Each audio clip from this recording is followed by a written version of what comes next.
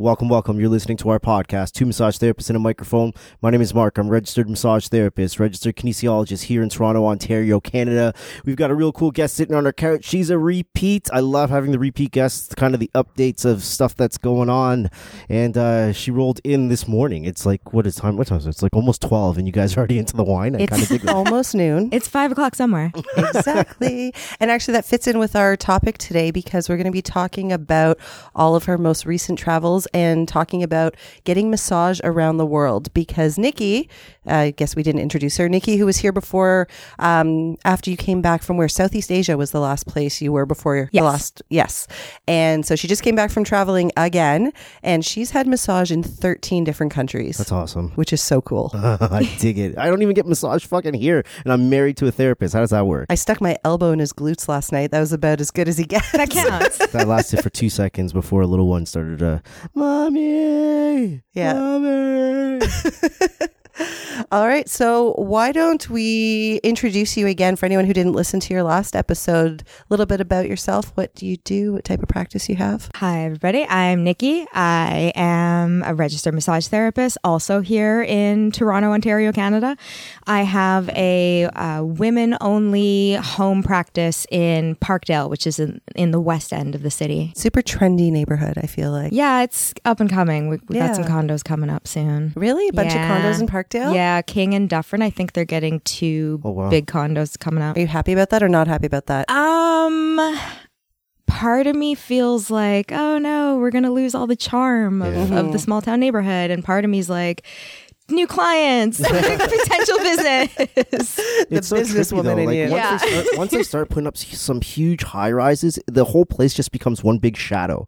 It's like when we were at Yonge and Eglinton, this is before they put up like a ton of like massive There's at least condos. 4 new condos since we lived there. And we've only been gone 6 years. The whole place now is just like a constant shadow. It's constantly dark. There's no sun that comes through that neighborhood anymore. And it's all a big wind tunnel. Yeah. Yeah. I have friends who used to get sunshine in their living room and then condos went up across the street and now there's no sun. It's just dark. Oh, it's pretty sad. So. It is kind of sad. Although I live in a condo, so... Yeah, but it's different. Like we're not surrounded by like a billion high-rise buildings. All right. So why don't we start at the very beginning? The very beginning. What's that? The very beginning is, why don't you tell us about your most recent travels? Where'd you go? Oh, so I 2 weeks ago got back from a 6-week trip I went to Panama, Colombia, Ecuador, and the Galapagos Islands. Oh, right on. Yeah. So so just so we give everyone a background, you work for how many months of the year and then you fuck off for how many months or whatever the case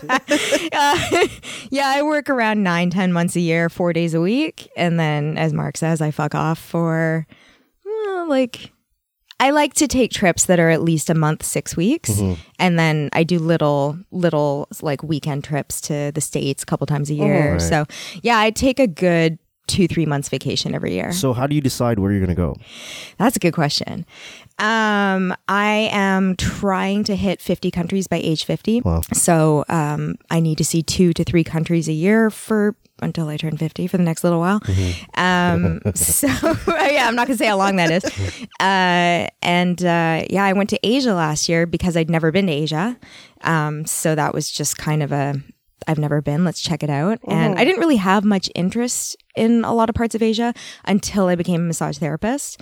And then I thought, well, Thailand is like massage mecca. Yeah. Mm-hmm. So I knew I had to go there, and I took a Thai massage course at one of their schools. So that was why I went to Asia. And then this time I'd never been to South America, and I started taking Spanish lessons a few months ago. And I read that the Spanish is easier to understand in Colombia and Ecuador than a lot of the other Latin American countries. Interesting. Yeah. Supposedly they speak really quickly in Mexico, and they speak really quickly in perhaps mumble in Chile.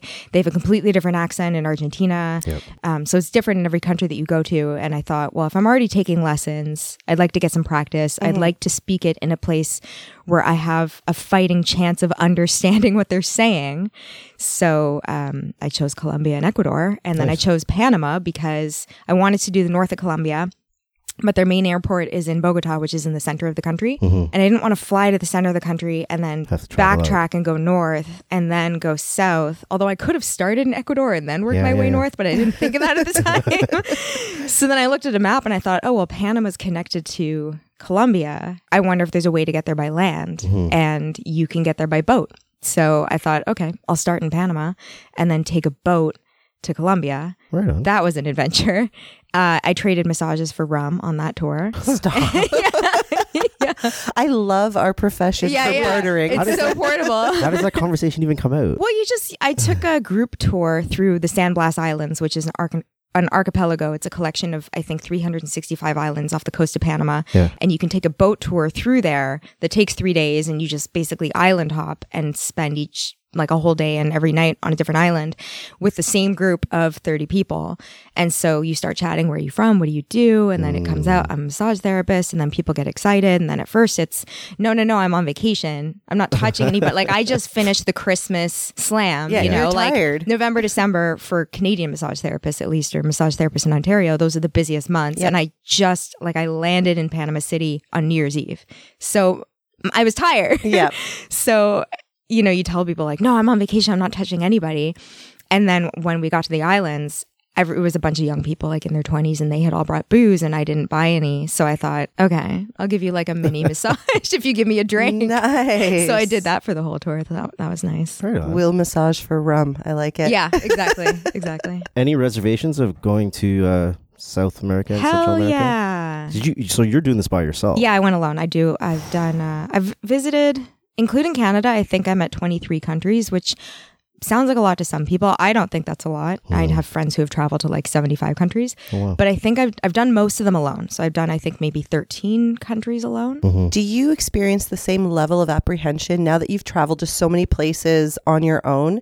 Do you still get as nervous, or do you feel a little more confident now in your ability to figure stuff out in a country that you don't necessarily speak the language? Both.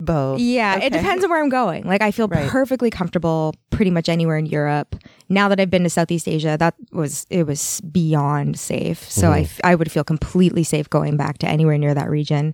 And then there are some countries that I really want to visit that I do feel uncomfortable going alone. And Colombia was one of them. Yeah. Colombia does not have the best reputation. Right. I don't know if you guys are familiar with Pablo Escobar. Just a little bit. Yeah, a little bit. So that, they have a bad rap. They have, they're kind of famous for cocaine and drug wars and kidnapping and mugging. And so I was nervous, for sure. Yeah, for sure. Are there any tips that people gave you before going to Colombia? Like, so for example, were people telling you like, don't wear any nice jewelry, don't wear name brands? Like, did anybody give you ideas of how you should sort of carry on in the streets of Colombia? Yeah. My mom, who's never been there, she was like, oh, when I travel, I don't wear my nice jewelry. I wear my costume jewelry. And I was like, first of all, I don't know what that is. I don't have nice jewelry to wear. So I don't know what costume jewelry. I think costume jewelry is like fake, cheap looking. I was like, I don't travel with jewelry. I don't I'm a backpacker. So I'm a minimalist when I travel. So I'm not like, I need to bring my favorite 6 necklaces. It's not like that. So I don't bring jewelry when I travel. So that's not an issue. I got tips. I have a friend who got his phone stolen in Colombia. So, but it's a lot of it is just common sense. Like, don't keep anything in your back pocket. Right. Don't, walk around with $1,000 in cash. Don't flaunt your stuff. If you get money out of an ATM, don't count it on the street in public in plain view of Even in Toronto, by the way, don't do that. Yeah, don't do that anywhere. Don't walk around with a selfie stick and like a map, and because don't look like a tourist. Yeah, basically. I mean, the backpack probably gives you away a little bit. Well, yeah, but that's brief, right? You get the backpack, you bring it to wherever you're staying, and then you leave it. For the most part, you're walking around, and I luck out that I look like I could be from half of the countries in the world. I was going to say, because you look sort of ambiguous in terms of where you're from. Exactly. You couldn't pinpoint. I actually don't remember, although I think you told me where your parents are from last time you were here. I don't remember. I am Egyptian, Norwegian, English, Irish, Scottish, and Dutch. Yeah. No wonder. You look like you could be from anywhere. Exactly. So I'm half Egyptian. My dad was born and raised in Cairo. And my mom is this tiny, like 4'10" blonde woman. I did not picture that. Yeah, so I've got the skin tone that could match half the countries in the world. So I look like I could be from the Middle East, which is where the skin tone comes from. I look like I could be from half of Europe. Yep. Different parts of Africa, all of Latin America. Yep. So everywhere I go, people will speak the local language to me because they assume I'm from there. So, and that helps. That happens to him a lot, actually, because he's a little ambiguous as well. And totally. We probably talked about that on the last one, that I bet nobody you get really Filipino a lot. knows I get Filipino so a lot. much. Yeah. I get Filipino a lot here. Whenever I'm anywhere else, I don't get Filipino. Nowhere else. I think that it depends on your hair. We were talking about his hair before we started recording. When he's got a shaved head, I think people automatically think Filipino. When he's got the hair, depending on how tan you are, you've gotten East Indian, you've gotten Spanish, you've gotten some Polynesian. Yeah. But you're mixed too, right? Yeah, I'm mixed. My dad's parents are Chinese, and my mom's like really mixed up with some Chinese in there too, but. They're from Trinidad. Everyone's fucking mixed up. Like my uncle today sent me some pictures from Carnival this morning, and I was like, "Yeah, this could be my cousin." You know what I mean? It was kind of weird looking at those pictures too. This could be my cousin. Yeah, but yeah, I get that. I get that a lot when I'm at a Spanish-speaking country. And I don't travel like you do, but so I'm at a resort somewhere in the Dominican, and then some dude comes up to me and starts speaking Spanish, and I feel really stupid about it because I don't even try. I usually translate in his ear because I did take Spanish in my 20s. I'm not fluent anymore, and I keep saying I'm going to relearn, but I will like whisper in his ear what they're saying to him. Yes, you're the white girl translating. Right. Because I just look stupid. Like I'm just sitting there with a dumb look on my face. Like I don't understand what you're saying, and I know he's staring at me like, what are you, stupid? Yeah. Stupid Spanish guy. I got to the point where I could ask for what I needed, but when they responded in Spanish, it was like, whoa, slow down there. Yeah. Despacito. Like I need you to slow That was way going to down. be my next question. Did you feel it was true? Like, did you feel that they spoke slowly enough for you, No. or was it still just way too much? Okay. No. If I met somebody, like I met a local, and I told them, I'm learning Spanish, but mi español no es bueno, they would slow down for me and help me out. But the general way that they talk, or if they would turn and talk to each other, I'd be like, no, I got idea. none of that. Yeah. No, it's hard. It's a beautiful language, and I can read it okay. Nice. But oh my gosh, when they speak, it's so fast, and it sounds like it's all just one word. Yeah, it's I found it very easy to read and write as well. Like I picked that up very quickly. And speaking, I had a very close friend from Nicaragua when I was in university. So she would practice with me, and I realize now that she was talking to me like I was slow. Yeah.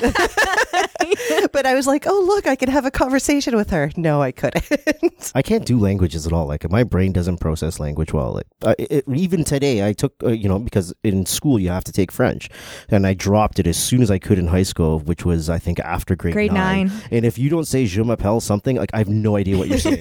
No clue. That's the only thing I understand, and that's horrible. But anatomy, that's all Greek and Latin. That's another language. But I can't. I mean, I don't know what my brain just doesn't do. I don't well. think he can cross-reference that way. Like I don't think that he can take the word and then see a Latin word and put them together. Like I don't think it works that way. I don't know if it's a memory thing. It's like, is learning languages like a huge memory thing? Is it like you're memorizing shit, or are you learning concepts of like how to conjugate a verb? Like I don't understand. It's a little bit of all of it. Yeah, you have to learn how to conjugate the verbs, it's like rules of grammar. Like I would never get in another language. Rules of grammar I get in English. But yeah, but that's to be expected. When you're first starting to speak a language, you're going to say the wrong word, or you're going to conjugate a verb incorrectly, or you're going to say words in the wrong order. But I think eventually, after using it in context so long, that's why I know a lot of people say the best way to learn a language is to throw yourself in the middle of Colombia and just talk to the go locals. To Colombia and for just me, I would literally just sit and cry because I would have no idea what's happening. I'd be away for 6 weeks, and I would be like, I still have no idea what's going on. I think you could surprise yourself so? If you were forced to. Like like you said, you're not a traveler. When we go away, we're on resorts where so many people speak English. You're not forced to. I was traveling with a friend once, and we went to visit her family. And at this point, we were still in Canada. We were in Montreal. We went to visit her family, and they only speak French or Italian. So she said to me, "What would you prefer prefer they speak to you, French or Italian? Those were my only options. These are your choices. And I was like, do you speak Italian? So I don't, but at the time I sort of spoke Spanish, but my mom is French. So there was a point in life where I was fairly decent in French as well. And I was like, well, let's see how this goes. And by the end of the week, there were certain sentences that, because they're repeated so often, I knew what they were asking me. You know, when we'd get up, it was like, what do you want for breakfast? And I could understand in French or Italian. You're forced to. Yeah. So yeah, I spent a few days with people who only spoke French and Italian. Yeah. We're also spoiled though. People all over the world are learning English to accommodate us. So everywhere you go, everywhere I've been at least, people speak at least a little bit of English. I've met, a handful of people. I've met some restaurant servers and plenty of massage therapists who didn't speak any English. But I mean, you use your hands a lot, and Google Translate is super helpful. Does it translate very well? I've never actually used it. It's so. I've had people type things in themselves in Spanish in Google Translate, and then it translates it to English for me, and I look at them, I'm like, no comprendo. Like, it just, the English translation doesn't quite work out. Still doesn't make sense. Or and vice versa, I've typed something in and I'm trying to say something in Spanish, and they look at me like, that's probably not what you're trying to say. I don't think you want to buy my sister. It's not great, but it's free, and you can download languages offline, so you don't need internet connection to be able to get by. But I downloaded an app because one of our students here that took one-on-one training with me at Con Ed, she was learning. I can't remember what language she was learning, but there was an app she told me to download. So I had told our oldest daughter that I downloaded this app because she was learning a little bit of French. So the other day she asked me it was like a theme song of one of the TV shows she was watching. And she's like, can you tell me how to sing this in French? I'm like, no, I can't. She's like, you have a French app. Just open it up and tell me how to sing this in French. Like, is it Duolingo? Yes. Yeah, that's what I use that every day. So I took private Spanish lessons and like group Spanish lessons with two of my cousins, and used the Duolingo app every day. And the app helped because I was way ahead of my cousins when it came to those lessons. And I still use the app every day. Although I lost my streak. They like reward you if you use it every single day. And I got up to over 100 days, and I was so excited. And there's like a photo of like their mascot holding like a balloon that says 100, and it was all exciting. And then I lost internet connection when I was in Panama, when I was on the islands, and I lost my streak and started from scratch. And I think today I'm at like day 8 now. Yeah, I downloaded it when that student told me to. I used it for 2 days and I haven't touched it since. So that's fun. I am not learning French right now. I feel like French would come back to me fairly quickly because I used to speak it when I was younger, but it's been years. Like, probably since I was 15, 16 that I've actually spoken French in sentences. Yeah. But I'd like to relearn. I can't do it. I tap out. You could. I don't even think I want to. That's the problem. You don't want to. I know you don't want to. Yeah, it's true. It's not even like I don't think I want to. I don't want to. Be honest. Yeah, that's the truth. So aside from trading massages for rum, what? I'm probably not allowed to do that. Who won on that? Like, did you score because the rum was good, or did they score because they got a massage? Like, who's the winner? You know what? There was one guy who bought me a drink. Like it was, somebody would have like rum and Coke in their hand, and they would give me a sip, and I would give them like a little hand massage. And then one of my tour guides bought me a drink, which is like $2 US. Like it's nothing. Mm-hmm. And I gave him like a 20-minute full body shiatsu massage. Whoa. So I got the short end of the stick on that he won. But it was also, he'd never had massage before. And so I was like, you have to experience massage. So, and it was nice to just not completely lose my skills, because after I've traveled for a while, and I've even had times where I go away for like 4 days and then I come back and I think I can't remember how to give a massage. I'm still stuck on the whole traveling. I can't do it. It freaks me out. Like, I'll give you an example. When we were in the Dominican, I was there for my buddy's wedding, and we took a bus somewhere. I can't remember where the fuck we went to. Like, I can't remember where. We're buying shit somewhere completely off the resort, and then we all jump back on the bus, and then we're just like, "Where's the bus is now leaving to go back to the resort?" And we're like, "Where's Ron? Where the hell is Ron? How did you lose Ron? Ron's not on the bus. Ron's gone. Ron doesn't speak Spanish, and we left him there.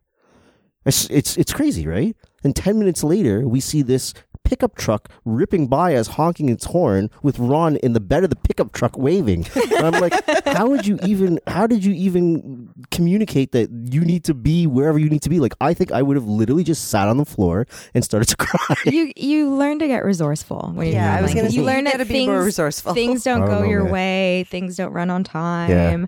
There's a lot of discomfort with travel that you have to get used to. Yeah. And my New Year's resolution, one of my New Year's resolutions was not to get kidnapped.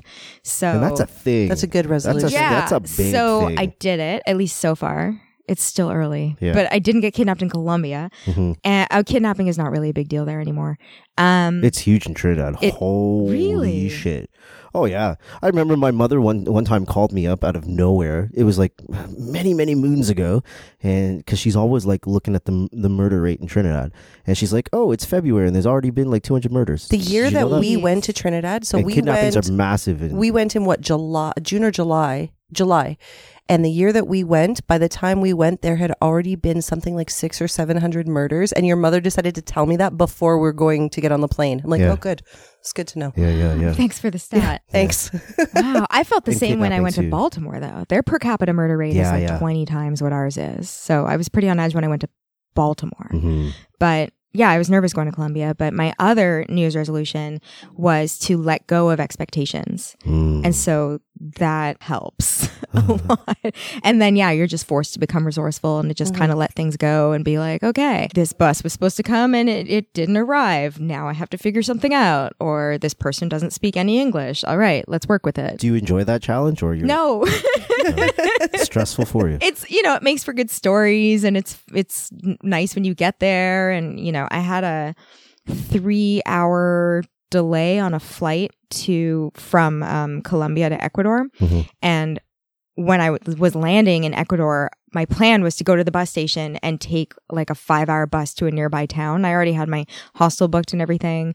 And then my flight was 3 hours late. So I didn't even know if the buses were still going to be running. And then I didn't look up until the day of. I was like, oh, I'll just land at the airport, go to the bus station. It'll be close. The bus station was an hour and a half away from the airport, which I didn't realize until the day of. I just Google mapped it. Like, where is this bus station? Oh my gosh, it's 90 minutes away from the airport. So I ended up getting into town at like midnight when I was supposed to get there at like 8 p.m., 9 p.m. That's but it worked. Yeah. And then you get there and it's midnight and I'm walking around with a backpack alone. Nobody's out in the streets. It's dark. It was a tiny little town. And I was just like, I just want to be in the bed. Like, I just want to check in. I hope somebody's working at the front desk because a lot of times hostels don't have 24-hour service.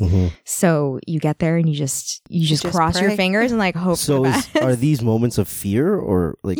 Yeah, for sure. These are all the stories that like I tell my mom after I get back and I'm safe. Oh man. Yeah. I had one hostel when I got to, I took an overnight bus to Bogota, which is not the safest city. This is in Colombia. Yep. And I was on the bus. The bus had Wi-Fi. And I was messaging with my friend who's been to Colombia 3 times. And he was like, oh my gosh, you're going to Bogota? Everybody has guns. And I was like, okay, that's an exaggeration. He's like, no. Everybody has guns. Like civilians in the mall have guns. I was like, he's like, I've never seen so many guns in my life. I'm like, stop it. So I was on Go to Florida, you'll see just as many guns. Exactly. Yeah, stand your ground. I was on this overnight bus to Bogota. The bus was freezing. They, at 11 p.m., decided to blast some action movie it was like an American movie with Spanish overdubbing. Oh my God. Full volume. I was sitting right next to the TV. I was freezing. It was the most uncomfortable night. Sounds like torture. Yeah, it was pretty awful. And so I had already booked my hostel.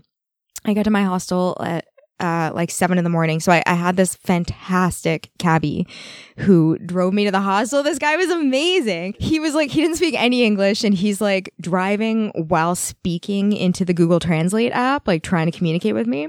And so he's like, do you like coffee? And I said, sí, mi amor. Like, yeah, I love coffee.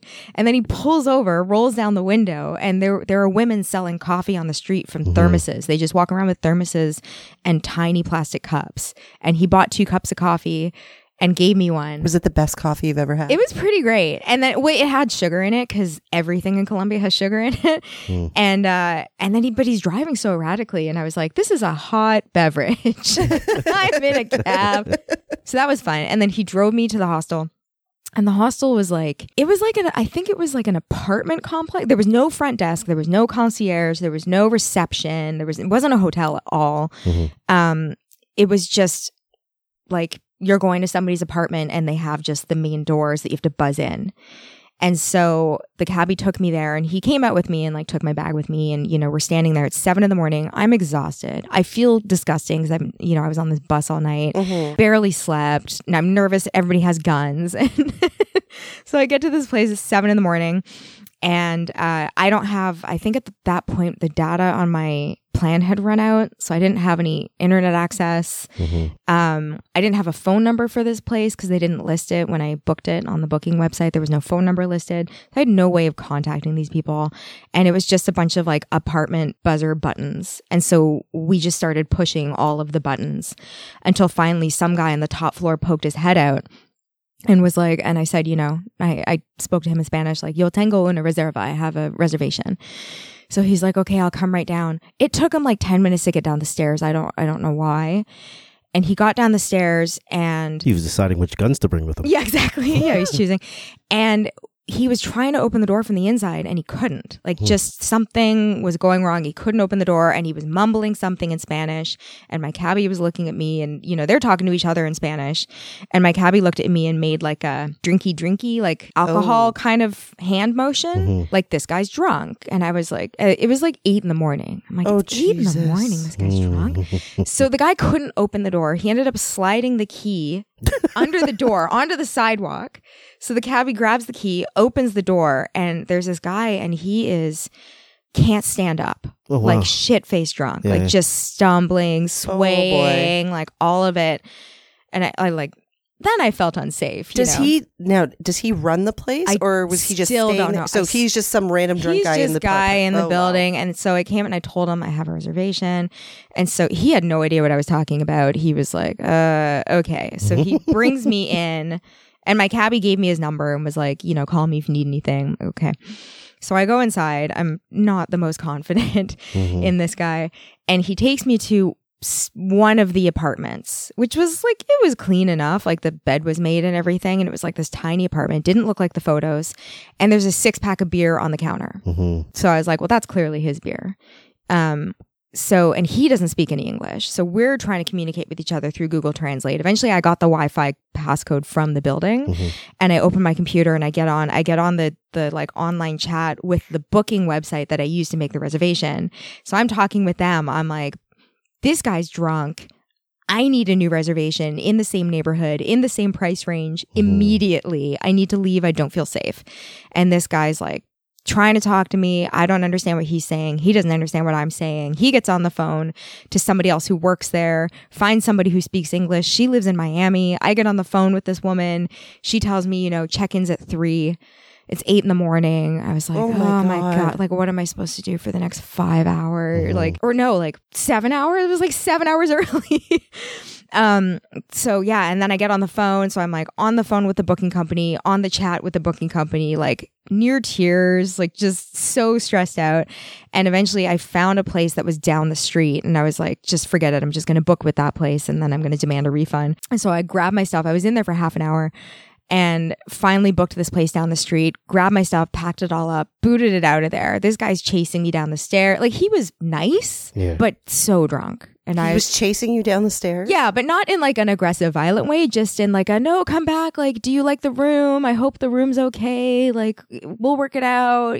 Just come back. Please stay here. And I was just like, no, I'm so uncomfortable. It's too early for alcohol. Can I ask you a question, Mark? Yeah. Any chance that I ever had of getting you to travel somewhere, is it gone now? It's not all like this. It's not all like this. No, so I ended up going to this hostel down the street, and they had like 24-hour reception. And there was a woman thank God. who worked there. There's a real person. Exactly. So who's not drunk at 8 a.m. Sober. And then I get there and I said, I have a reservation. And they're looking at their list, and I was like, no, I'm not on the list. I literally made this reservation 5 minutes ago. I'm not going to be on your your list. Like, just, I have a reservation. And they said, okay, check-in's at 3. And I was like, and I started crying. And I just said, estoy cansada, which means I'm tired. So I started crying and I said, I'm tired. And then I typed into Google Translate, can I pay extra to get in early? And this wonderful, kind, sweet woman said, she typed into Google Translate as well, you don't have to pay, I'll get you another room. So she gave me this like temporary room, and then I went there and I called my brother and I bawled my eyes. Oh my God. But it ended up being like the most lovely apartment. Like I ended up staying there for 4 nights, and it was huge and beautiful, and I got a refund on the old place, and it all worked out. That was the most stressful moment I had of this trip. How far is that into your trip? Is this like at the beginning? No, in the this was middle? near the end. This was like a month in. Okay. Yeah, because you did Panama first. Yeah, right? I did a week in Panama, 3 weeks in Colombia, and this was Right. my last town in Colombia. And Right. then I did And then you went to Ecuador. And then I went to Ecuador. got it. So this was, Okay. I'd been traveling for a month, and nothing major had happened. So I was due. That's how I see it. Really? Something bad has to happen? Does something bad happen? Like every Well, I mean, one that's of your not, trips? it's not really bad. Well, I feel mean, There are does some hiccups. There's always a screw-up hiccup. happen? There's always a hiccup. There's always, Yeah. Well, There's even always when a we delay. go to like the resorts, there is always some. Okay, so for example, my best friend. This is not a hiccup compared to that. No, nothing. But I'm just saying there's always something. So my best friend got married at a resort in Mexico. And I mean like a big chain family friendly resort. You would never have any reservations about going there because there's like a billion of them. Okay. So we show up at the resort and same thing, check-ins at 3. We've got a toddler with us who hasn't slept. Like we had to wake her up at 2:00 in the morning to get to the airport for 3 a.m.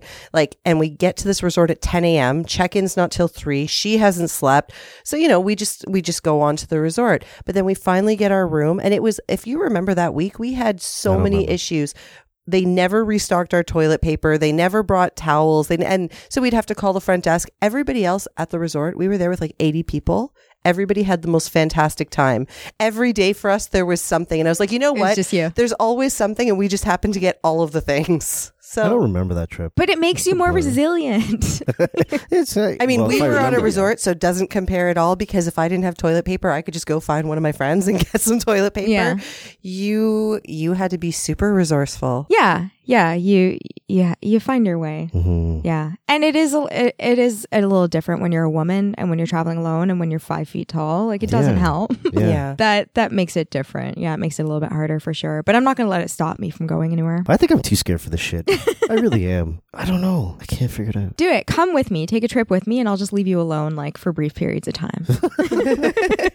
He's going to be trying to find Wi-Fi to text you. Nikki, come back. I can't do it. Getting uncomfortable already. Just hearing about it. Well, like But I we don't want to talked give about- Colombia a bad rap. It was great. It was lovely. You know, well, like we talked about last time Nikki was here, you're just a creature of habit. You like the things you like, and I don't think you necessarily like to move outside of that. You don't have a desire to No, I go to don't. other places. Like when I'll show I him, admire yours. I just don't have I'll show that. him pictures of, you know, different places that I would like to travel to, and he's like, "I've seen the picture. I'm good."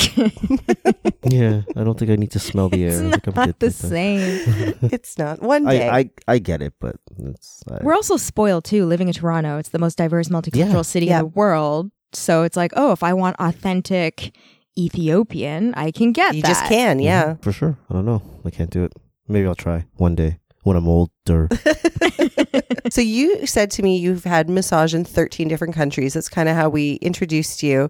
The massage with the chickens outside, is that still your favorite? That was a good one. Good memory. Yeah, I had a massage at a farm in Thailand. That was pretty epic. Yeah. Yeah, it's so hard to choose a favorite. They're so different. That was a good one. And let's talk about the different styles, like the different types of massages you've had. yeah, Because I feel like that's so interesting. Like we have so many rules. Like here in Ontario, Exactly. it's rules on rules on rules. Mm-hmm. And even just going to get a massage on a resort in Mexico or Dominican, I realized how many rules we have. Yeah. Like I get on the table and my entire butt is exposed. I'm Yeah. like, oh, you guys can do this and it's not weird. Okay. yeah, so that's definitely something that you notice. So I've had massage in 13 countries, including Canada. So 12 outside of Canada. And it's different. It's definitely, we are heavily regulated. For those who don't know, we have rules about draping, where you can put the sheet, what you have to say to people in the intake. We need now to get written consent for treatment of certain areas. Like we have to tell people undress to your level of comfort. Like you can't tell people what to wear. We have so many rules.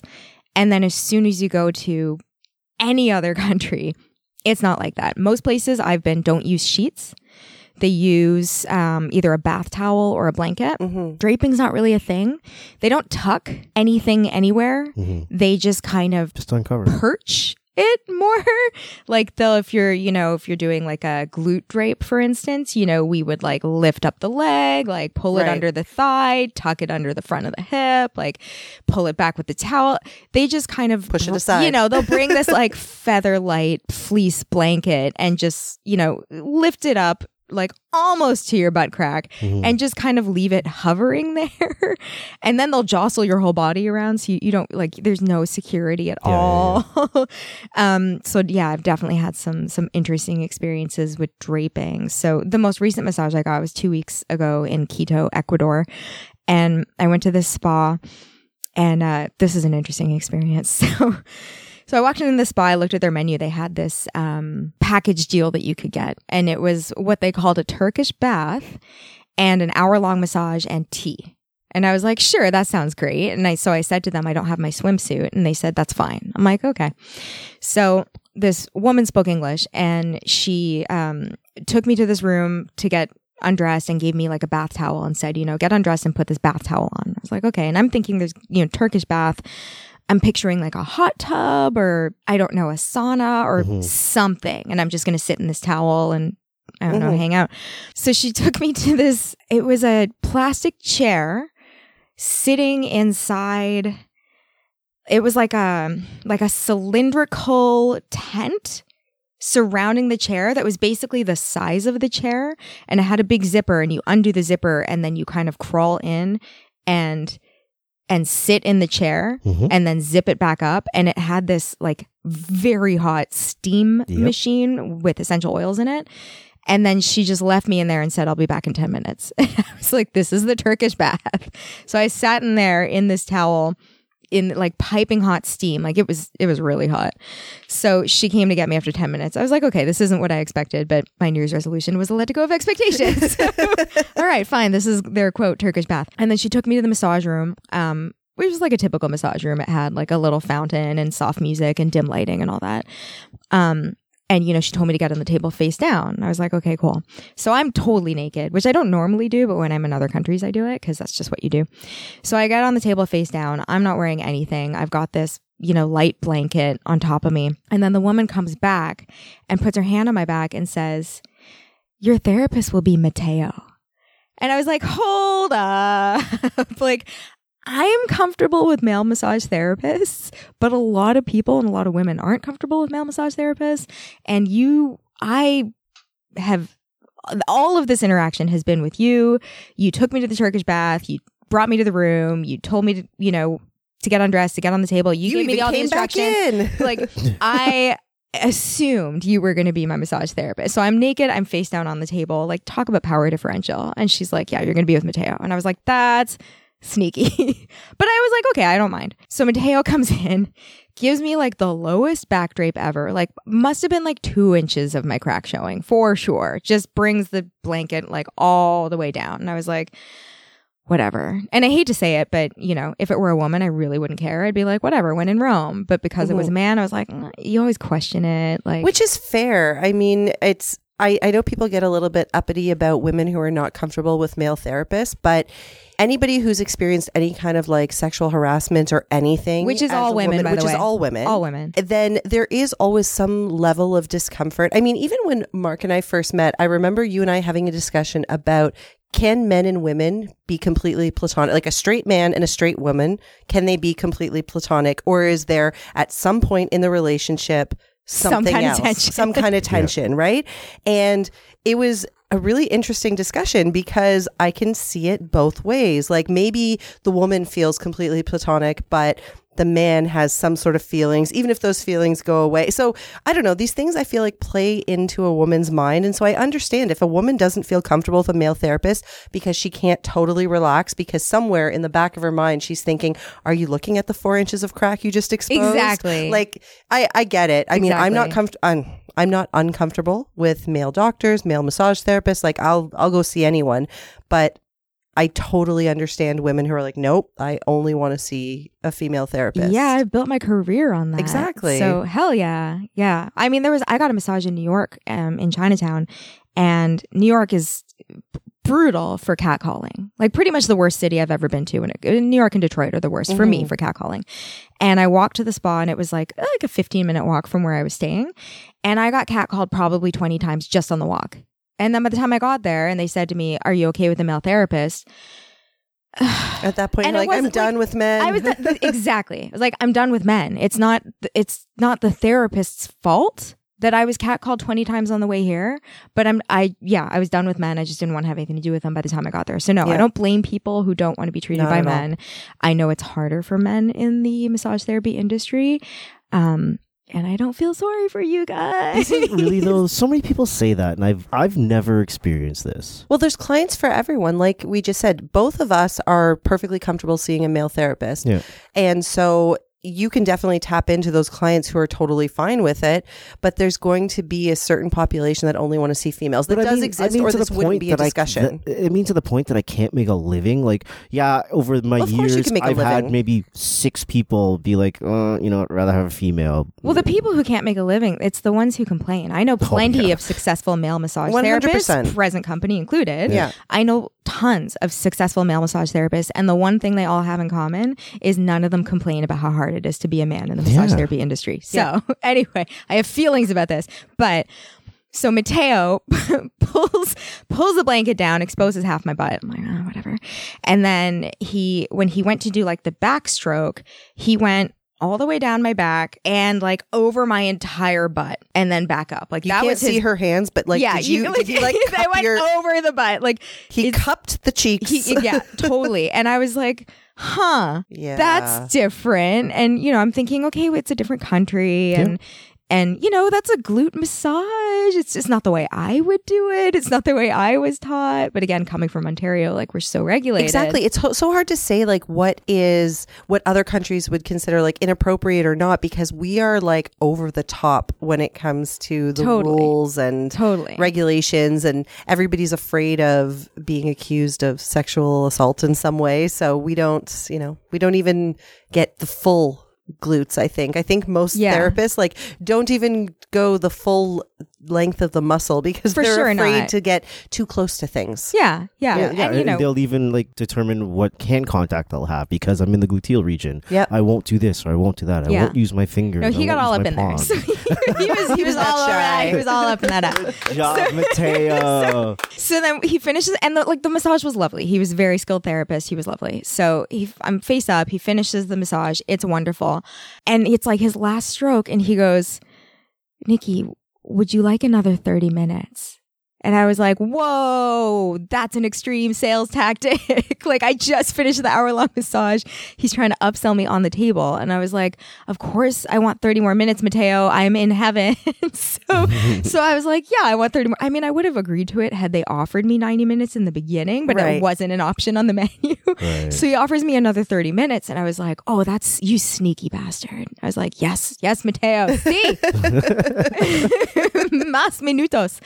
That one's going straight to Mateo's pocket. Yeah. So he, and I asked him how much it cost, and he told me. I was like, it doesn't even matter. So he asked me, like, what do you want me to work on? And I was face up and I didn't want to go face down again. So I was like, okay, with the feet and the neck. He's like, okay. So he does another 30 minutes, finishes that. And then he goes, Nikki, would you like another 30 minutes? Oh, and I was like, God. Mateo, calm down. I said no. At that point, I was like, no, be strong. And I said no. So then he left. I got dressed. I came out. It was time for my tea. So I go out to the reception area. His dog's there. His dog was adorable. And I'm drinking this tea. And then, so like, other than the butt stuff, the massage was pretty normal. And again, I was like, I'm in a different country. I don't think he's a pervert or anything. It's just different here. Right. Yeah. And you can't tell. You'll never fucking know. You can't tell. You can't tell. We've had 2 Lomi Lomi practitioners on. And if you were to watch somebody getting a Lomi Lomi treatment, it looks like very sensual. Like the entire body is pretty much exposed. There's no real draping. Like maybe the person's like crack is covered. That's it. Yeah. And they're just touching everywhere. And it's not sexual. It's just the way the massage treatment goes. Exactly. So at this point I'm thinking, it's fine. So I go out to have my tea and he's making conversation with me. He spoke pretty good English. And he said, do you play sports? And I said, no, I don't play any like organized sports, but I work out a lot. Why do you ask?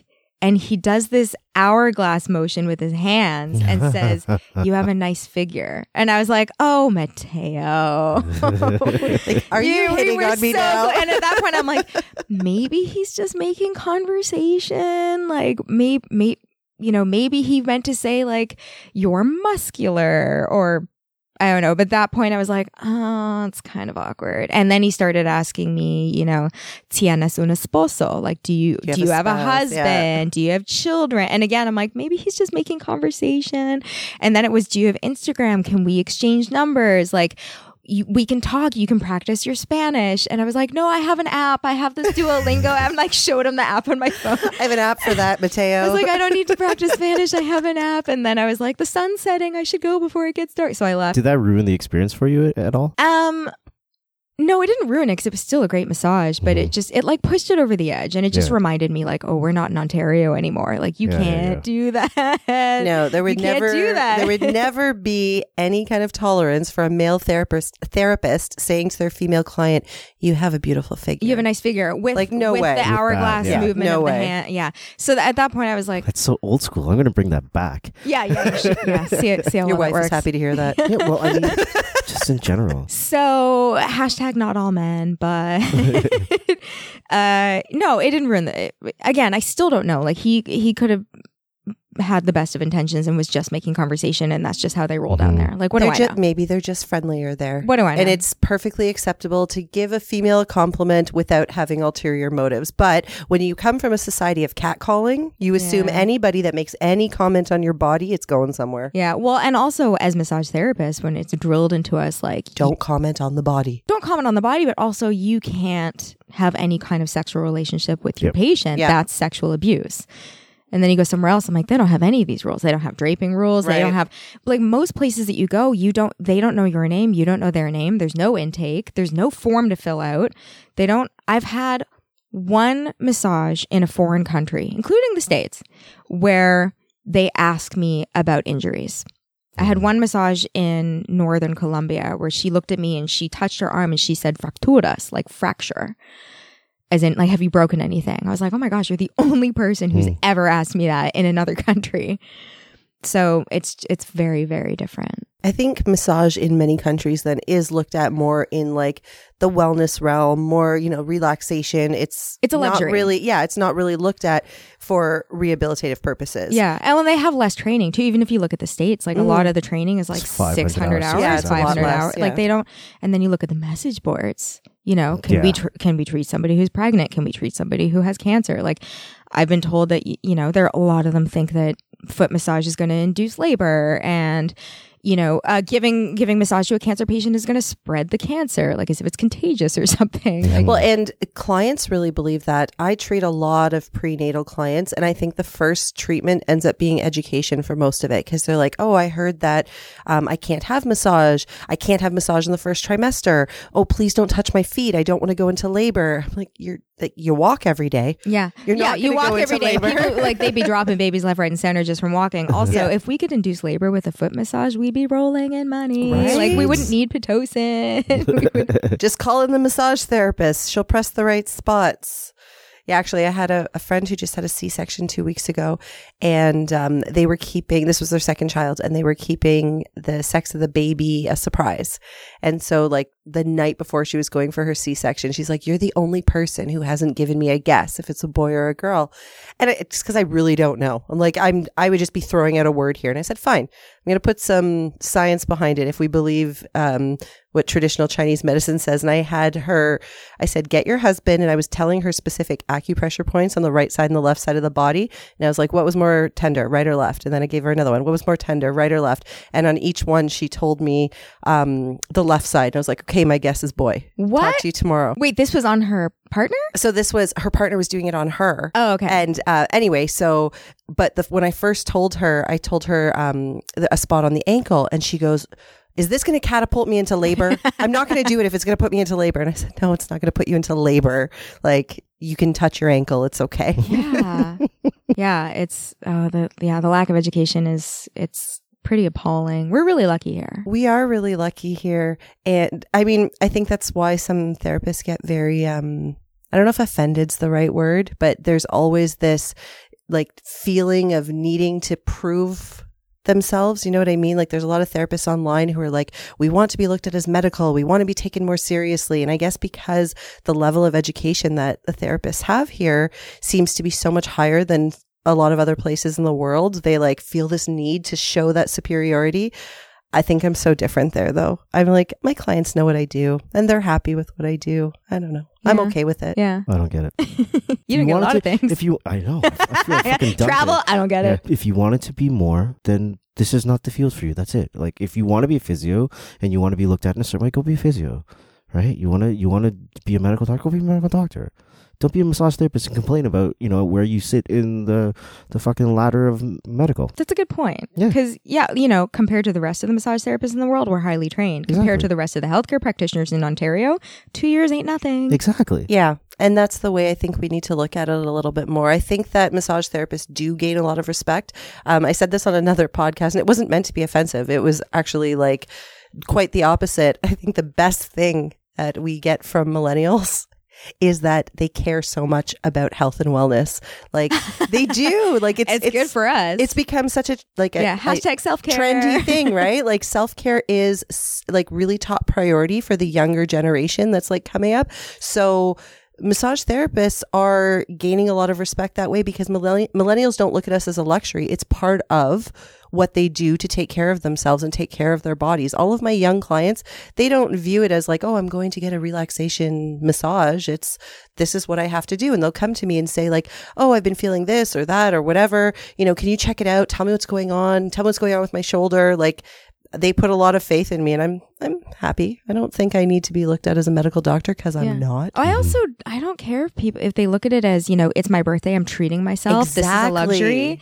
Or I only do this once a year. I don't care why you come to me. Yeah. Just come to me. I'm Exactly. not going to tell you you're here for the wrong reasons. You should be here because you're injured and this is healthcare. No, it feels good. Yeah. It's relaxing.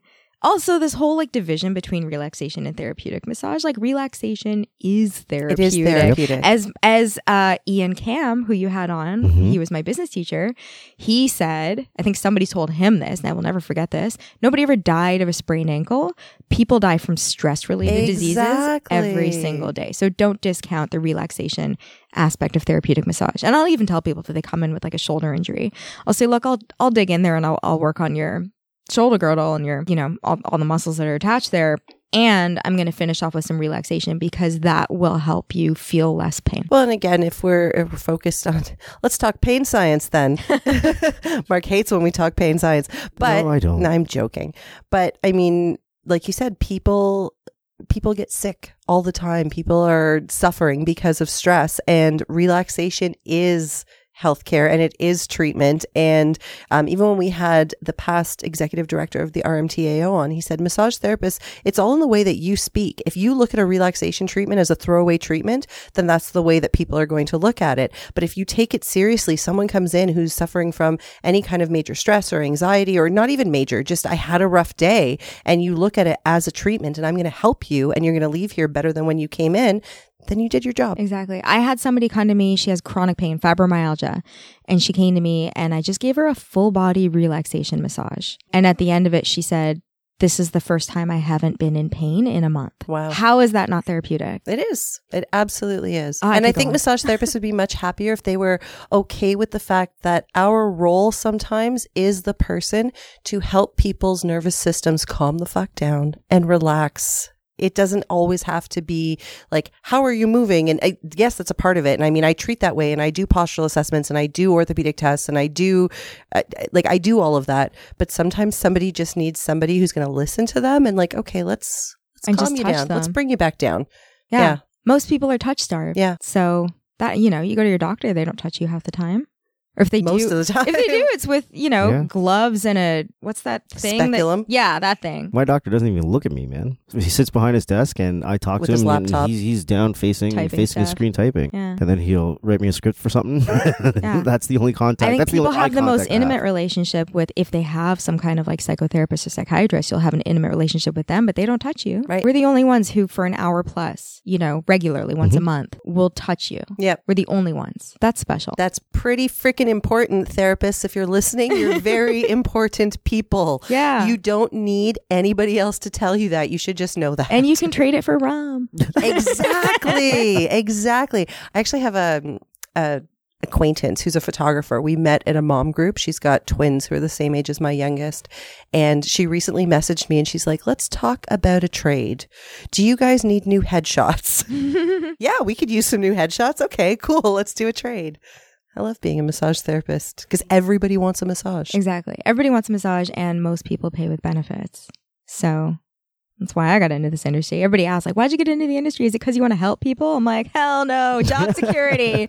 Job security. The helping part's nice too. We attended a A lot of people talk. don't think of it as job security. No, and that's Oh what I my was gosh, gonna that's the say. number one. Because I came from the music industry. Yeah. It was like so Right. insecure. Yeah. Layoffs every single year that I was at the record label. And I thought, I want something. I want initials after my name that other people don't have. And yeah, I want a piece of paper that says that I'm qualified to do this thing that most people aren't. And an estimated 75 to 85% of people, massage recipients in Ontario, pay with benefits. So I've got this skill that everybody wants that most people don't have to pay for. Yeah. It's a no-brainer. It is a Totally. no-brainer. And I'm a woman. That helps immensely. Yep. Totally. We attended a talk actually, and there was a bunch of therapists listening to this presentation. And the presentation was about, I don't remember what the word was, but basically the future of massage therapy and how it wasn't looking very bright. And I was like, I disagree with all of this. What? Like, I feel like there's always going to be a need for us. And it was because they were saying, oh, it's because people don't view us. It's what I was just talking about. People don't view us as medical. And I was like, I'm sorry, but there's always going to be a need for, like you said, somebody who will actually put their hands on you and help with the real problems that you have, not somebody who's going to sit behind a laptop, listen to you talk, Give you a prescription. write a prescription and send you on your way. And we're never going to be replaced by machines. They have massage chairs, massage table, massage machine, the thumper thing. Like, no, it's not the same. It's not the same. It's not the same. We'll never be replaced. I love this job. Yeah. And I get to work 4 days a week, 9 months a year and travel the world. Come on. Who else gets to do that? Like, actually nobody. Right? I love this job. I love it. I like when you come in here because, you don't have a lot to complain about. You like what you do. I have You plenty love to what complain you do. about. That's a whole other episode. I wanna- pitched it to Mark. I was like, Mark, I have an episode idea. It's called Unpopular Opinion. I've wanna- put it as an aside in my email about Ian Kim. I want to like, you have hear to the talk to Ian, the and- unpopular opinions as well. Okay, opinions. I wanted to talk more about massage around the world. Oh, we'll get you guys there. are more interested in my controversial opinions. Well, I definitely want to hear some of them. I want to hear about massage around the world 100%. But if you have opinions on things, this is the perfect forum This is the place. to get it out.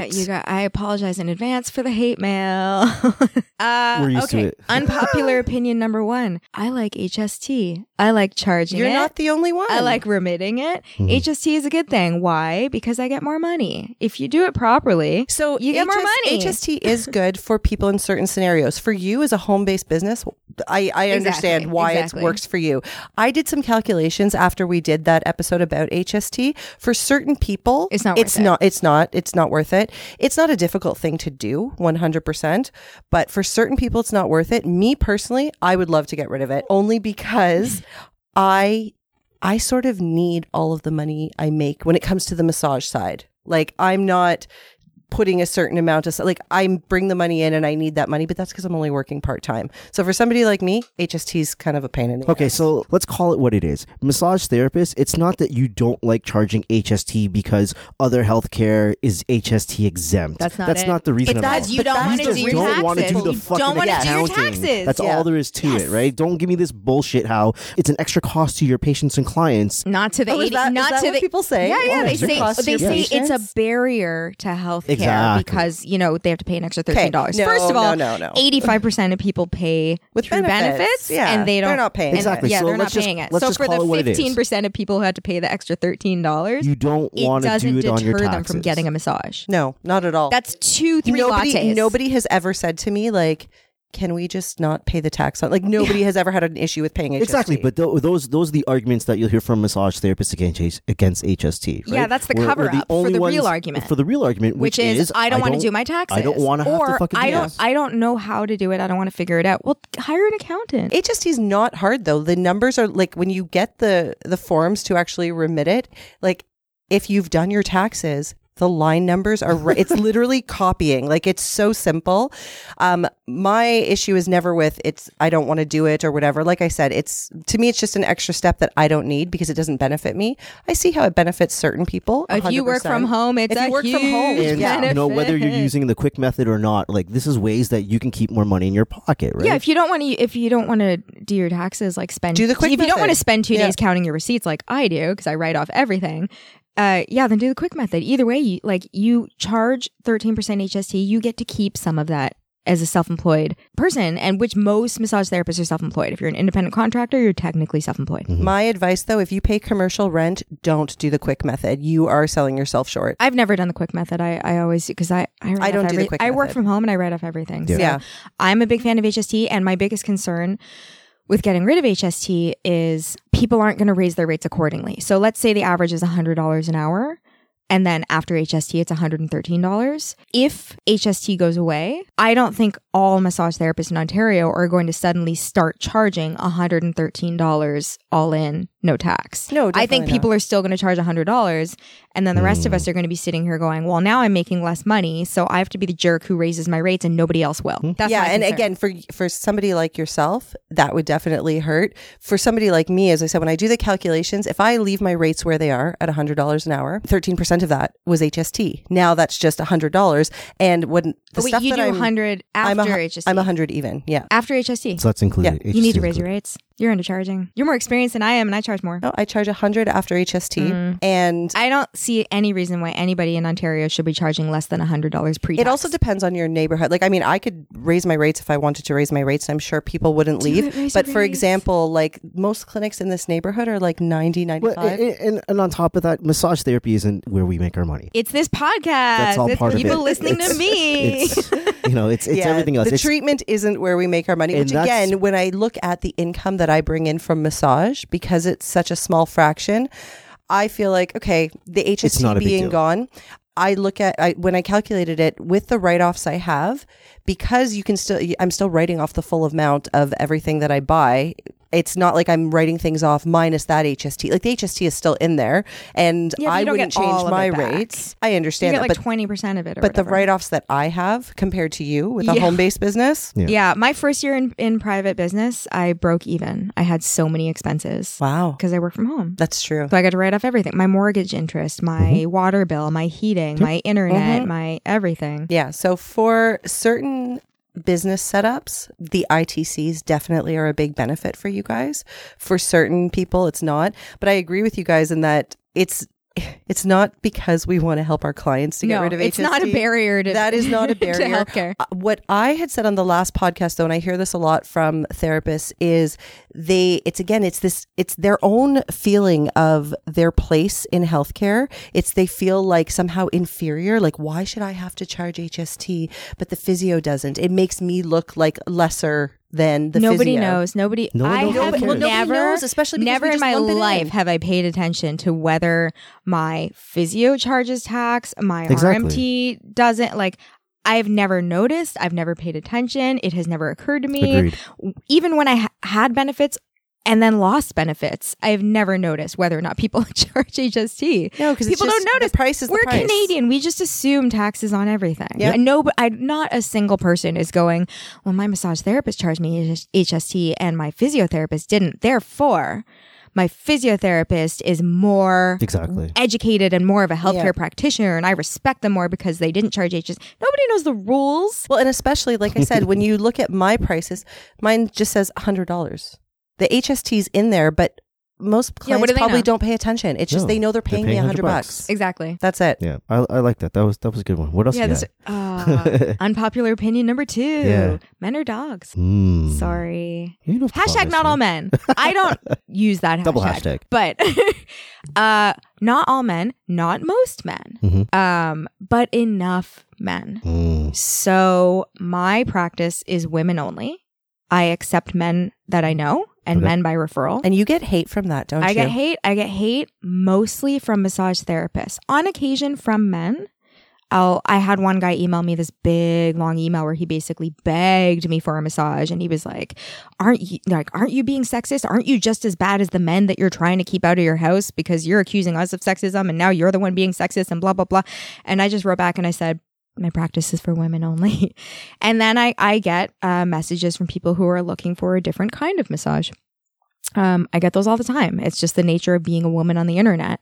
I got this whole barrage of love letter messages from a guy in Nigeria because my phone number is on the internet. Like, because I have a home-based practice, my phone number, my email, my address, it's all on the internet.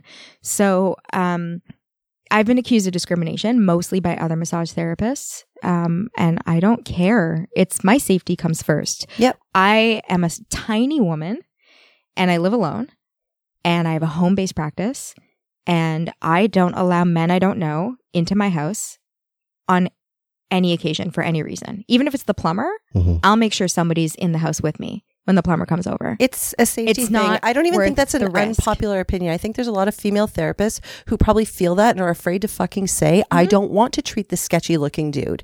And you just have the balls to actually do it. So the massage balls with no therapists- balls. I have the ovaries. The massage therapists it. that are giving you shit for this, are they male or female? Both. Yeah. Yeah. I You know get what really fucking surprises me about that and actually like irks Getting me a mad. little bit? When we did that podcast with Clarence about hiring females only and Oh, I remember that. well, in that podcast, some of the comments on that actually really bothered me because the whole point of it wasn't to say that clients don't have the right to choose a male or female therapist. 100% you have the right to choose whomever you want to see. We were just saying this is sort of the only profession that we're You can discriminate in you can advertising. say, yeah, I'm hiring only women. In no other profession can you do that. And the number of people who responded back to us with like, well, that's what my clients want, so that's what I'm going to hire. We're like, then hire females only. But just don't post an ad saying female therapist only. That's all we were saying is that that's really just blatantly ignoring the law because you feel that your clients would prefer a female. Well, so it's funny to me that Exactly. No one's saying therapists- don't hire what you Yeah, want to hire- hire. Okay, Hire but here's whoever the you thing want. though. Like because I remember that and I commented on, you put a Facebook post and I commented on that and I got into an interesting conversation with a fellow male RMT. I get your argument. You can't discriminate in job postings. Why is it okay to do that in massage therapy? That's not allowed. I totally understand that argument. And the alternative is all of these massage therapy places who only want to hire women are going to post these nondescript, non-gendered job postings, and all these men are going to apply for jobs that they were never going to get hired for in the beginning. As a male massage therapist, you can tell me I'm not a male massage therapist, you are. Wouldn't you rather know? Wouldn't you rather see the listing and go, that's not for me? Even if it's like not legal, wouldn't you rather be like, I'm not going to apply here. They don't want me. Let's be realistic. I'm not heel toeing it to your clinic with a resume in my hands, right? It's no effort for me to hit send on my computer. So for me to fire off a resume to a place that probably had no intention of hiring me, it doesn't really affect me at all. It wasn't a waste of time. It wasn't a waste of anything. Like if I'm job hunting, guess what? I'm looking at all of these a billion different job ads and I'm just send. 10 minutes later, I've applied to 50 fucking jobs, right? And whether I get calls for an interview or not, oh well. Does that make sense? So it's not like it's taking time away from me. It's Yeah, not but like when I was, it's not like I'm before I throwing all became my a massage eggs in a basket, therapist, like, oh, this clinic, I'm just looking for a job. when I was unemployed, which is why I went into massage therapy because I was done with unemployment. When I was working in entertainment and struggling for jobs, I would research the companies and I would tailor my cover letter and I would do everything I could to get the interview. Yep. If they flat out said like, we don't want you, we're looking for somebody else, I'd be like, cool, thank you for saving me the time. No, and I get that too. Like, I think it was more just the point of the whole podcast was like, it's just funny how in this industry, we just overlook that, right? It's because a lot of clients do prefer females it's one only. thing. It's one thing. That's why I'm surprised that so many people would give you backlash for only accepting female clients, but it's okay to only hire female therapists. Make up your fucking minds, people. Like, really, make up your minds. It's okay to discriminate sometimes, but not other times. A lot of the Facebook groups are just filled with mother hens. Like, they're it's just people being like, you can't, like, they just can't wait to jump on you to say you can't do that. You're breaking the rules. You're, yeah, I got a lot of pushback. On occasion it's from prospective clients. Most of the time though, I'll get a man who tries to book in with me or a male sounding name, and I'll write back and I'll say, just so you know, I only accept men by referral. How did you hear about me? And they'll write back and go, oh my gosh, I'm so sorry. I didn't realize that. I totally understand. And I'll say, you know what? I also work at a clinic downtown. Come see me here on Mondays. So it's not that I'm turning men away. It's not that you don't treat men, just not in your house. You can't come to my house. You can come to the clinic. I work elsewhere. You can come to the clinic. Also, I'm not the only massage therapist in Parkdale. I'm not the only massage therapist on my street. There is a well-established clinic around the corner from me. Like, there are dozens of massage therapists in the area. You guys have choices. But then I get messages from people going, I'll double your rate. I'll pay you whatever you want. And it's, okay, well, you're not looking for the kind of massage that I provide. Yeah, if you're that desperate, I really don't want you in my home. It's weird. So that's my unpopular opinion. Men are dogs. Like, not all of them, but enough of them. When, as a woman, every man you interact with, client, therapist, plumber, date, any man you interact with that you don't know, there's always that fear of, is he a pervert or is he a threat? 99% of the time he's neither. Right. But there's that chance. And as a massage therapist, when I invite female identifying clients into my house, trans women included, and when I go for a massage with a perfect stranger and it's a woman, there's no doubt. I don't have that doubt. I don't have that fear in my mind. And I do when it's a man. And you can't blame me. It's some men are dangerous and some men are looking for a different type of massage that we don't offer. And not all of them, and definitely not most of them. And most men are lovely. I love men. I have 2 brothers. My dad is awesome. Like, tons of uncles, like 15 male cousins. Like, I grew up around men. I love men. I was a tomboy. Like, I'm dudes all the way. And I'm scared of men that I don't know. So can you blame me? No, I don't blame you at all. I mean, even when we do the unprofessional hour, majority of the stories of the creepy things that happen are... It's men. Men. Exactly. So I just weeded out. I even had one guy message me on Instagram. He said, I really need a massage. I said, my practice is women only. And he said, don't blame you. I was like, this guy gets it. Yeah. This guy gets it. Yeah. And a lot of men would understand. This is nowhere near the same. But as you were saying, like, any man you interact with, the plumber, a contractor that comes to your house, there's always like something in the back of your mind. I take my kids to a lot of events, and I'm always extra careful of how I speak to the fathers there. I don't want them ever to get this wrong idea. Yes. Yeah. Because even though they're there with their kid and they're married, I don't know. There's this idea of men that I think exists with a lot of women because we've experienced it. This is not coming out of thin air. So the way I speak to the other mothers at these groups is very different than the way I speak to the fathers. You find another mother, there's instant rapport. Yeah. Right? I feel I used to think when I first graduated and I was like, oh, it's so hard for male massage therapists. I'm going to actively, I'm going to go and seek out male massage therapists, and I'm going to go and get massages from men, and I'm going to make it easier for them because, they've had a rough go and it's harder for them. And then once I started my own business, I was like, fuck that. Girl power. I was like, I'm going to support women. There's like an instant camaraderie with women. There's, know, when a woman comes into my house, she knows I'm safe, and I know she's safe. She's safe with me. I'm safe with her. There's just this understanding of like, I've got you.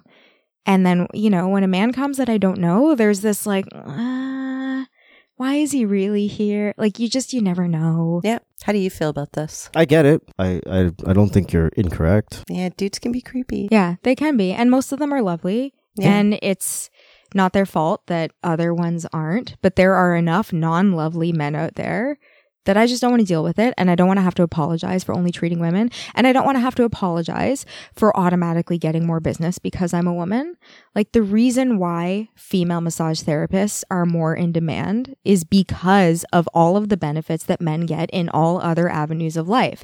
This is the one industry where I get rewarded instead of punished for being a woman that isn't sexual. Modeling and pornography are the only other industries I can think of where women get paid more, which we don't even get paid more, and are more in demand. And in massage therapy, women are more in demand. We don't get more money, but we get more clients, more requests, typically. And I won't apologize for that. Don't come into my sandbox and then complain about how hard it is to be a man. I don't feel sorry for you. It is so much harder to be a woman 99.9% of the time. This is the one area of my life where I win. I get to use my gender to my benefit. I'm going to take it all the way to the bank. I'm not going to apologize for it. That was something a lot of women actually posted on Clarence's podcast. Like, oh, you're whining because it's hard for you as a man. You know, it's hard. And so, but I didn't like that argument. I'm not going to lie. Even as a woman, where I agree with you that in majority of it, pretty much in every other area of life, it is way harder to be a woman. But the reason I didn't like that argument is I was like, okay, so just because we have it hard everywhere, we're like, okay, we're going to discount the fact that this is discrimination towards men. I don't know. I didn't like that argument. I just didn't like the argument because it wasn't even in relation to what Clarence was saying.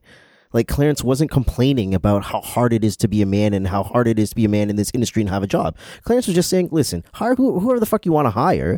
Just at least abide by the law in your advertising. Yeah. That's all he was saying. And I understood that was his argument. Yeah. This was the argument that I got into on the Facebook post with somebody who was like, it's so hard to be a man. And I was like, did you listen to the podcast? Exactly. And he's like, no, not yet. I'm like, exactly. Yeah. That's the hardest part when people comment on some of the posts that Mark puts in groups. Like, without knowing. I'm not the one responding most of the time, but I'm seeing all the comments, and I'll see some of the comments, and I'm like, this person clearly didn't listen. Yeah, like we did one about sex testing in sport. I remember that. I listened. Yeah, with she had her PhD. I listened to you guys while I travel, which I love. And then someone was ripping it in a kinesiology group, and she's like, I don't even want to listen to it. And we're like, oh, God. Her problem was with the title. She said, I don't identify with this title because it's not about and I said, no, but did you listen to the podcast? We are specifically talking biology here. Mm-hmm. We're not talking about gender and gender identification.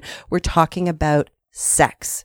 And she's like, well, I don't identify with that. And I was like, but did you listen? And she said, no, and I will never listen to anything you guys publish. And I was like, okay, cool. Like, to me, that was ridiculous. I'm like, we're not making up this term. If this is what the IOC does to test athletes at the Olympic level to determine are you male, are you female, and they call it sex testing, that's what it is. Like, that's it, lady. People have all kinds of opinions on articles they haven't read, podcasts they haven't listened to. That's just the nature of the internet. Oh man, we lost a listener. God damn. So no, we didn't. You never had her. You never had her. We never had her. Yeah. No, I remember that because I listened to that. Yeah, for sure. Yeah, you guys cover some interesting, controversial topics but the people with the strongest opinions are the ones who are never going to listen to it. Yeah. So unpopular number 3. Unpopular opinion number 3. Money's good. Money good. Is good. I like money.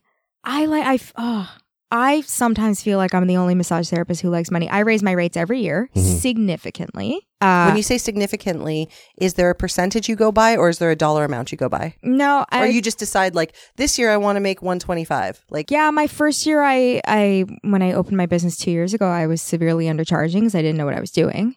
And because there was a well-established clinic around the corner from me that was direct competition, so I lowballed it and I charged $90 an hour. And then 6 weeks after opening my practice, I hired Rebecca Overson, who you've had on this podcast, I think twice. Yep. Twice. Love her. Because she understands that it's okay to make money. Yeah. It's good to make money. Yeah. It's not just not bad. It's good. And there's no shame in saying that. No, and I hired her and she changed my life and I love her. And she's actually hosting a retreat in Salt Lake City this spring. I'm hoping to go because I haven't met her in person. I feel like I just love her so much. So, if you guys aren't familiar, go check out the previous episodes with Rebecca Overson and check out her Facebook page, her group, The Art of Building a Successful Massage Practice. I love her. I tripled my business in 2 months with her. She's amazing. And, it's just like raise your rates, girl. So after, the first year, I raised my rates like 10%, like significantly. And then I raised them again the following year. And I'm already planning to raise them another $10 next year. And good for you. I don't want to apologize for it. And I don't want to have to explain it. And I love being in a female dominated industry. I love it. I'm proud of it.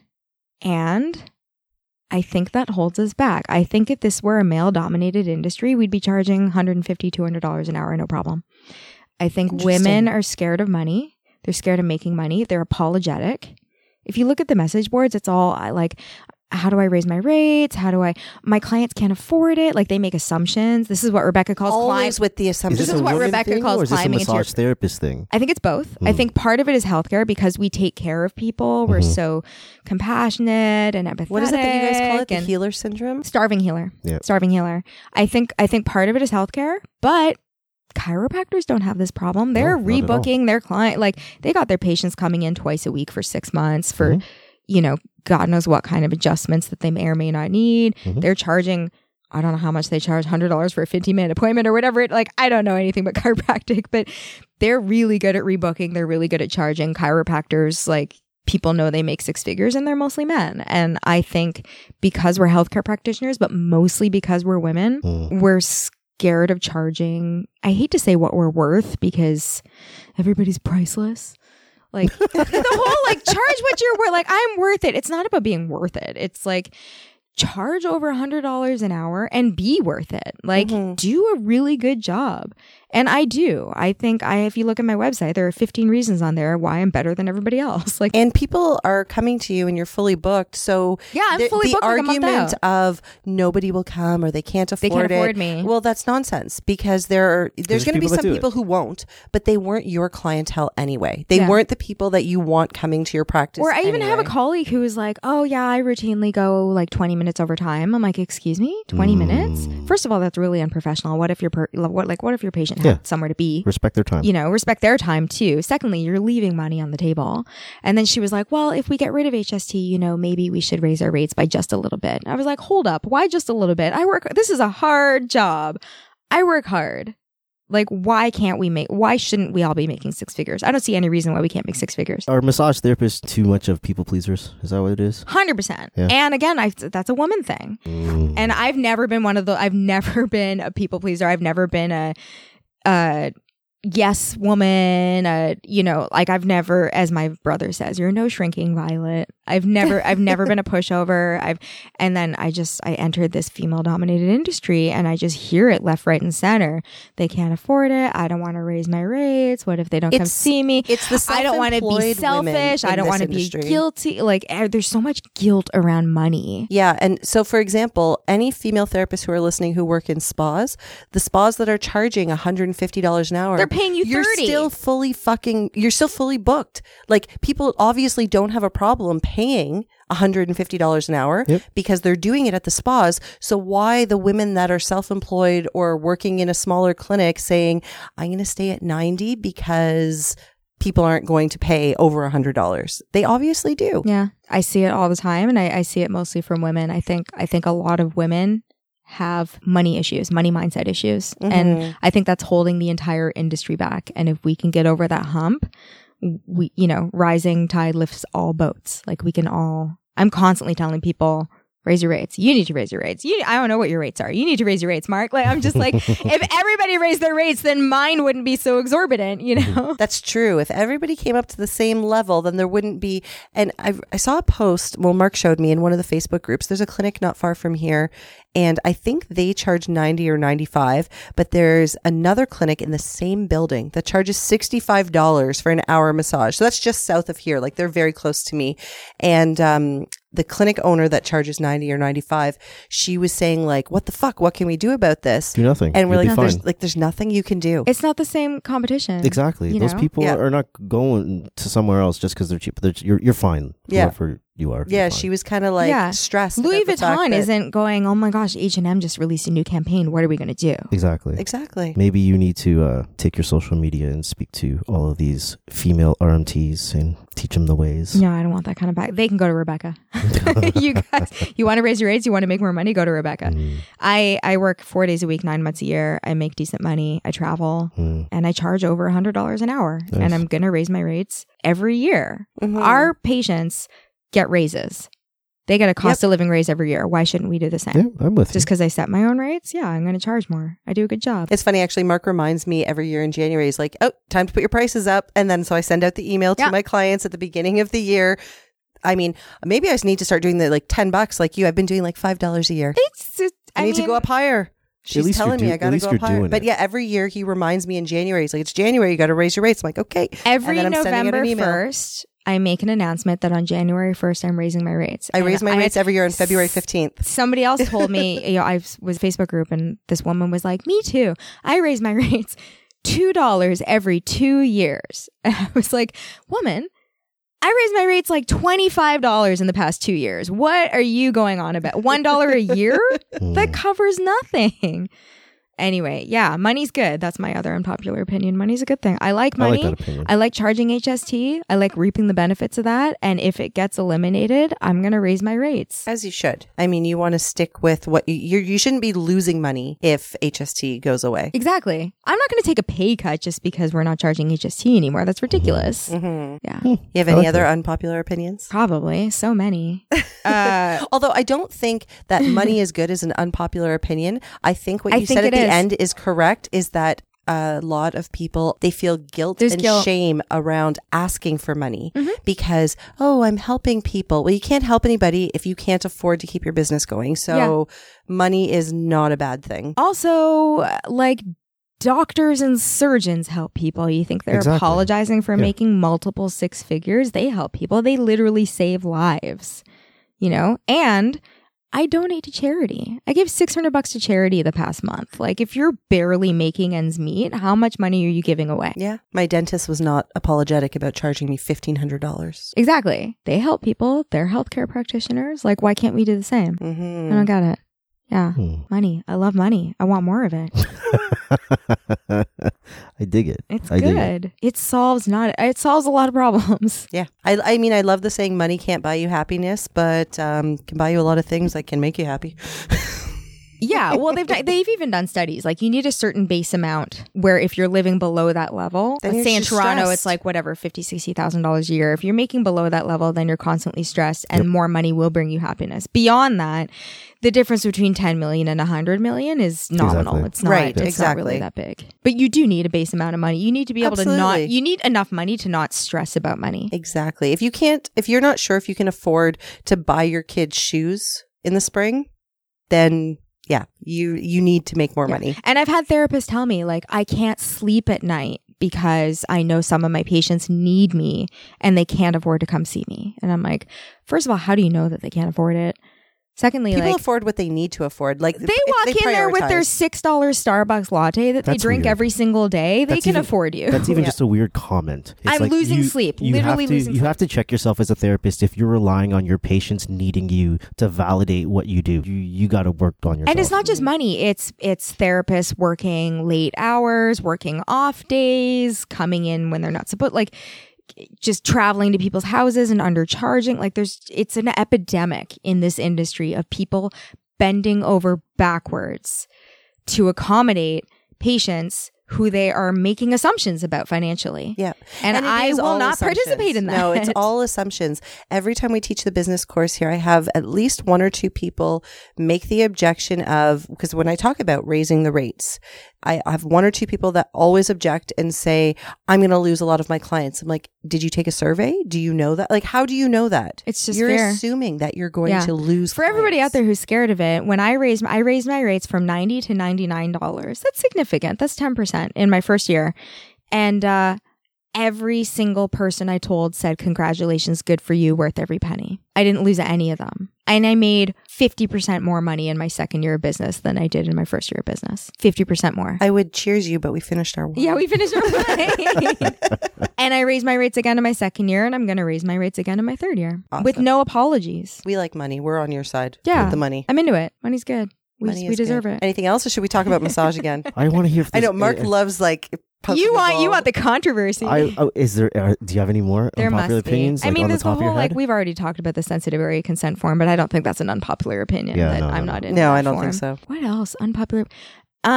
Specializing is a good thing. Niching is a good thing. Mm-hmm. We agree with you. This whole getting everybody and you should be able to help everybody. That's garbage. I can't help everybody. I'm a tiny human. I cannot help everybody.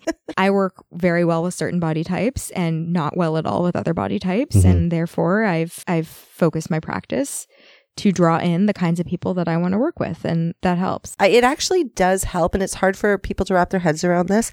If you are the person to go to, if, for example, you have a female only practice. If I'm a woman that lives in Parkdale and I see that there's a RMT in my neighborhood that treats specifically women, you are the person to go to.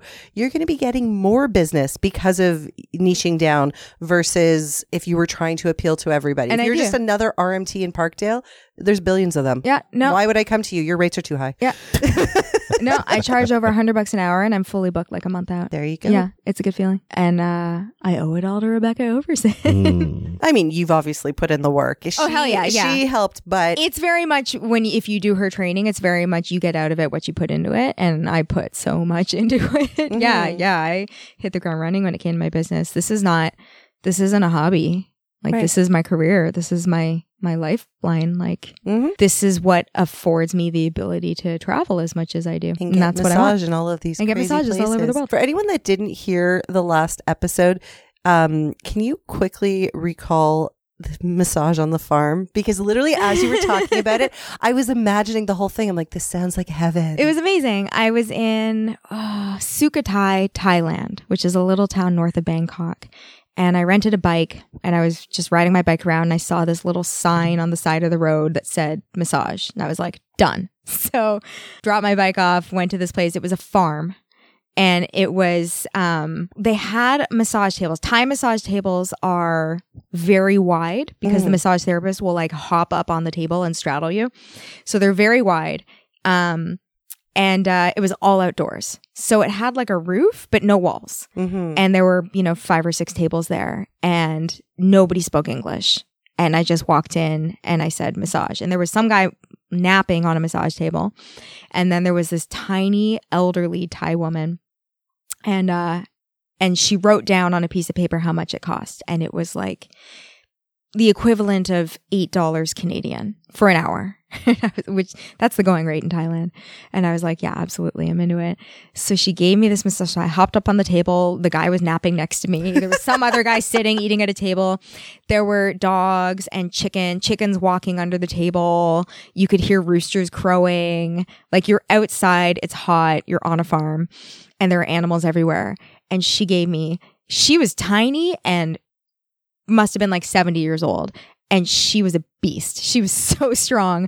And she hopped up on that table and gave me this incredible hour-long Thai massage. And it was the most magical, wonderful experience. And I was so in the moment too. Were you fully clothed during this? Yes. Yeah. So I kept all my clothes on. You typically do for Thai massage. Yeah, either that's why you wear I was your asking. own clothes or they give you clothes to wear. Sometimes they give you clothes, which like Thai pants and a top that's kind of like scrubs material.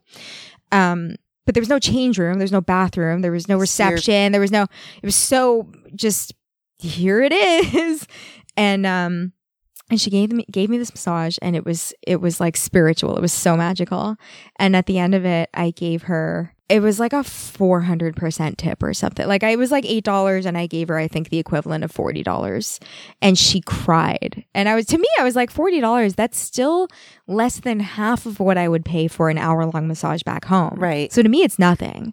To her, that was probably like a full day's wage for her. And it just meant nothing to me. And she cried and she hugged me and we'd never exchanged words because we didn't speak each other's languages. How can you not want to travel when you hear stories like that? Right? I don't like chickens. No, I'm just kidding. Yeah, no, some of the best massages I've had have been from I people go to who didn't speak Trinidad, a I word hear of enough English. fucking roosters in the morning. I don't need it I've all had the time. several massages from people who don't speak English, and they're some of the best experiences I've ever had. Can you name all 12 countries that you've had 13? massage? Yeah, well, yeah. Oh, the 13, 12 I said in Canada? Yeah.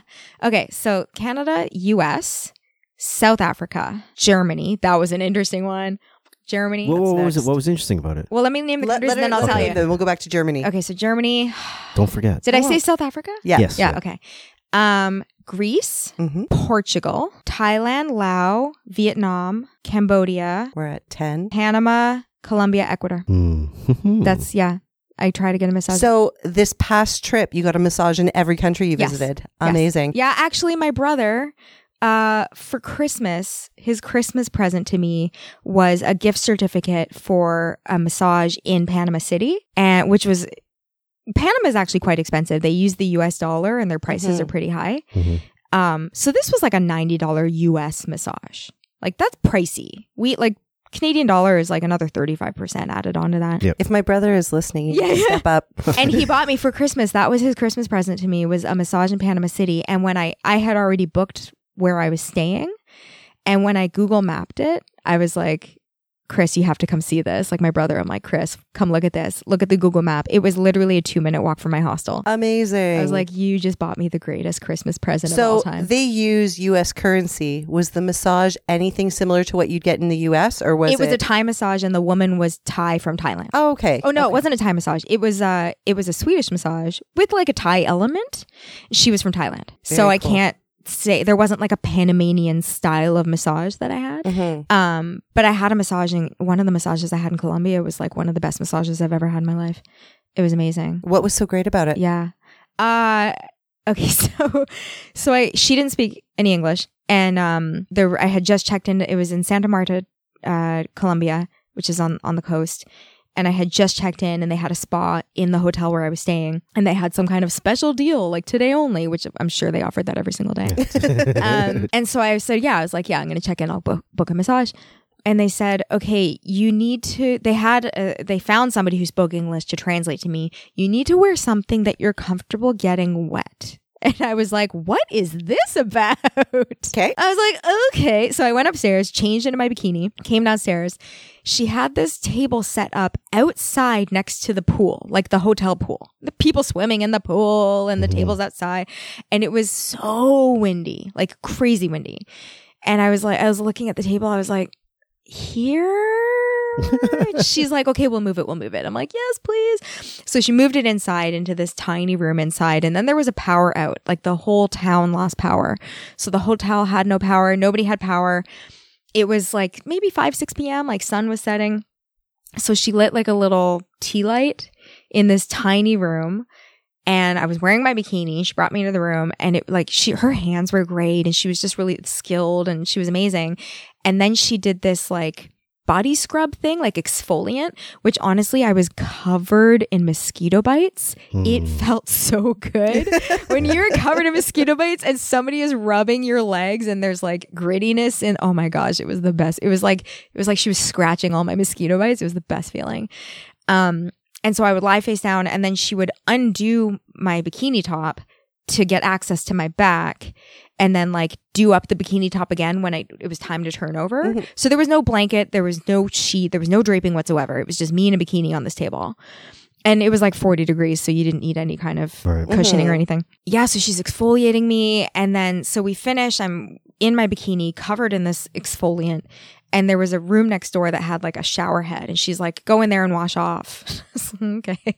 So that's what they meant by like, you have to be able to get wet. Right. So I went in and like rinsed off, and like, it was just, and then by the end of it, it was pitch dark in the room, save for one tiny tea light.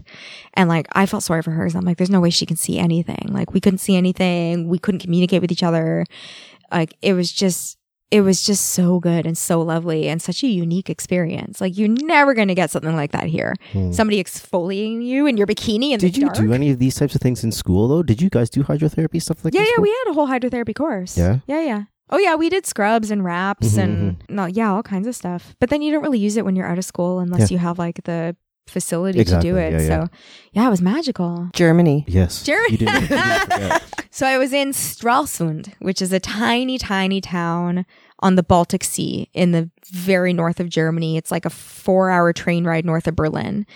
In January, which don't go there in January. That's a terrible time of year to go. There were snowstorms. It was awful. Beautiful, quaint little town, UNESCO World Heritage Site. And I found this place that offered massage, and I went, and this woman, this big, like large, elderly German Frau, didn't speak any English. And so I booked the massage, and I went in, and the only intake was she looked at me and she went, whoosh, and made this like motion with her hands to signify like take off your clothes. Like no, not shut up. No, it was take off everything. And then she handed me this little baggie that had a disposable thong in it. I hope it was disposable. She handed me a little baggie with a disposable thong and basically was like, get completely naked, put on this thong. And I was like, sure, whatever, it's Germany. So get naked, put on this thong. She tells me the table was semi-reclined. So obviously I was getting on it face up. Like there's no way I'm getting on that face down. So I get on it, I'm face up.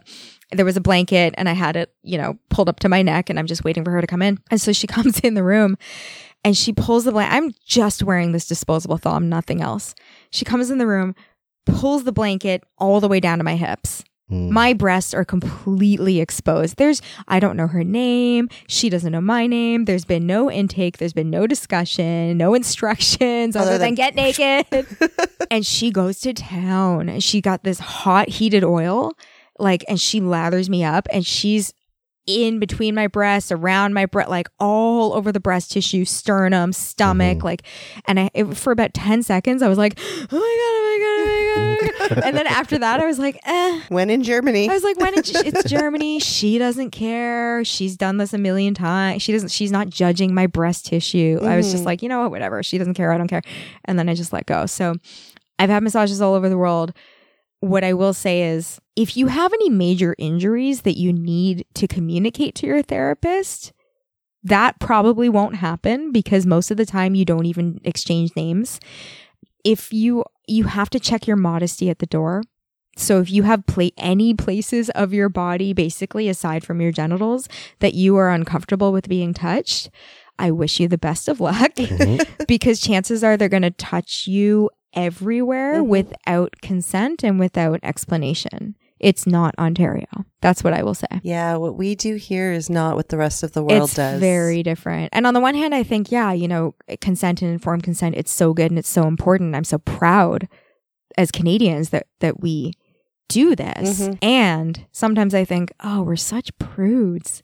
They just let it all go. They get totally naked and they touch everything and nobody cares. Prudes. We're prudes. Well, I get it. I got a massage in Vietnam where I woke up in a room with 5 naked men. What? Okay, I'm listening. I know, we've been talking for a long time. This will be my last story. I was in Tam Coc, Vietnam, which is a tiny town kind of in the middle of the country. And same thing, rented a bike, rode my bike, found this random place on the side of the road, was like, yeah, this looks legit, I'll go. It was like a little bungalow. Nobody was there. They had like 2 people who worked there. Or I guess they had more. They had a few people, but I only saw 2 people. And the woman brought me into this room. The room had 6 tables, but it was empty. And so she brought me into the room and told me to get undressed. And I remember thinking, well, there are 6 tables in this room and no divisions, no curtains, no nothing, just 6 massage tables in a big room. And I thought, well, if I'm getting undressed, like what if they get another appointment? What's the protocol? Like, how do we do this? How do several people get undressed in the same room when there are no curtains? So, but I was like, whatever, it's just me. So she left the room, told me to get undressed. I got on the table face down underneath a towel while I was face down getting the massage. And it was lovely. And I was in that, not asleep, but like zoned out kind of state. I could hear the door opening and closing and people talking. But when you're in Asia, you get used to that. Like most of the massages are multiple tables in the same room and the therapists will talk to each other. And one will walk in the room and open a drawer and get some stuff. Right. And like, it's noisy and people talk and there are multiple people getting massages in the same room and you get kind of used to it. And so I heard the door opening and closing and people kind of talking and I was like, whatever, I'm used to it. But I didn't really know what was going on because I was face down. And then she turned me over. So I'm just wearing my underwear and there's like a bath towel basically. And then she turns me over. And when I turn over and I open my eyes, all of the other tables are filled with men. So every other massage table has a man on it. I don't know where the 5 men out of nowhere came. They had been walking in and out of the room. The basketball team walked in. They're all getting massages in different states of undress. So some of them I'm sure were naked. Some of them were just wearing their underwear. But they were all zenned out too. Like they were just kind of in the zone. But I was just like, I remember thinking like when I got face down naked, I was alone. And then when I turned over, there are now 10 additional people in the room. There are 5 men and 5 therapists. And and when the massage ended, I was like, now what? Yeah, like how do I get I was the first person to get in here. So what do we do now? Do we just wait until they're done and they leave? Like, what do I do? So she like sat me up, wrapped me up in the bath towel. My clothes were hanging on a rack. She handed me my clothes, told me to go to the room next door. So I went to the room next door. It was a children's bedroom. It was a child's bedroom. There was like a bed and toys everywhere. And she was like, yeah, just get changed in here. And I was like, Vietnam, man. It was a great massage though. Imagine you had actually fallen asleep though. Like I was close. I was like in, that zone where you're just like totally out of it. And then it turned over and I was like, whoa. There's 10 other people in here, and 5 of them are naked men. Oh, these are good stories. Yeah, so that's the kind of stuff you gotta be open to when you get massages. And I highly recommend getting massages in other countries. But if you have injuries or modesty, it'll be a challenging experience. Yeah. So it's a good lesson, and I'm lucky. I'm lucky that I'm not super modest, and I don't have any injuries that I need to explain. It can be a really interesting experience in just letting go. You have to let go of your insecurities because they don't care. And once you realize they don't care and you're 5 minutes into the massage, you stop caring. And it's a really liberating feeling to be like, oh, I suddenly don't care about what my breasts look like or my leg hair or my cellulite or my regrettable tattoos or whatever it is that we're all carrying with us at all times. You just let it go because you're like, this person doesn't speak English and I'm never going to see them again. Even when I have clients on my table, it's so nice, the ones that can just like not think about that. Like, I don't know about you, but I'll have women who'll say to me, oh, sorry, I didn't shave my legs. Like, I don't care. I always say, thought, don't worry about it. I always say, that's okay, neither did I. Literally, everybody who says that, I'm like, in the winter, I'm very open with my clients. I'm like, I don't shave from October till April. Yeah. So I'm not judging you. Don't worry. That's a young people thing though, right? No. It's a woman thing. It's a woman thing. It's a woman thing. Because I know, like, for me, when I was younger, I was always like, I had to look a certain way if my clothes were going to be off. Now that I'm a fucking old man, I don't care. Yeah. It makes no fucking difference what you think of me. And you're married too. You've locked into this. You're on love lockdown. Yeah. I mean, I have almost no shame left, period. It's a good feeling. It is a great feeling. It's very, very free. Like, I left the house like this today. You guys can't see me, but Nikki has to look at me looking like a homeless hippie, and I'm fine with it. You look comfortable. I'm so comfortable.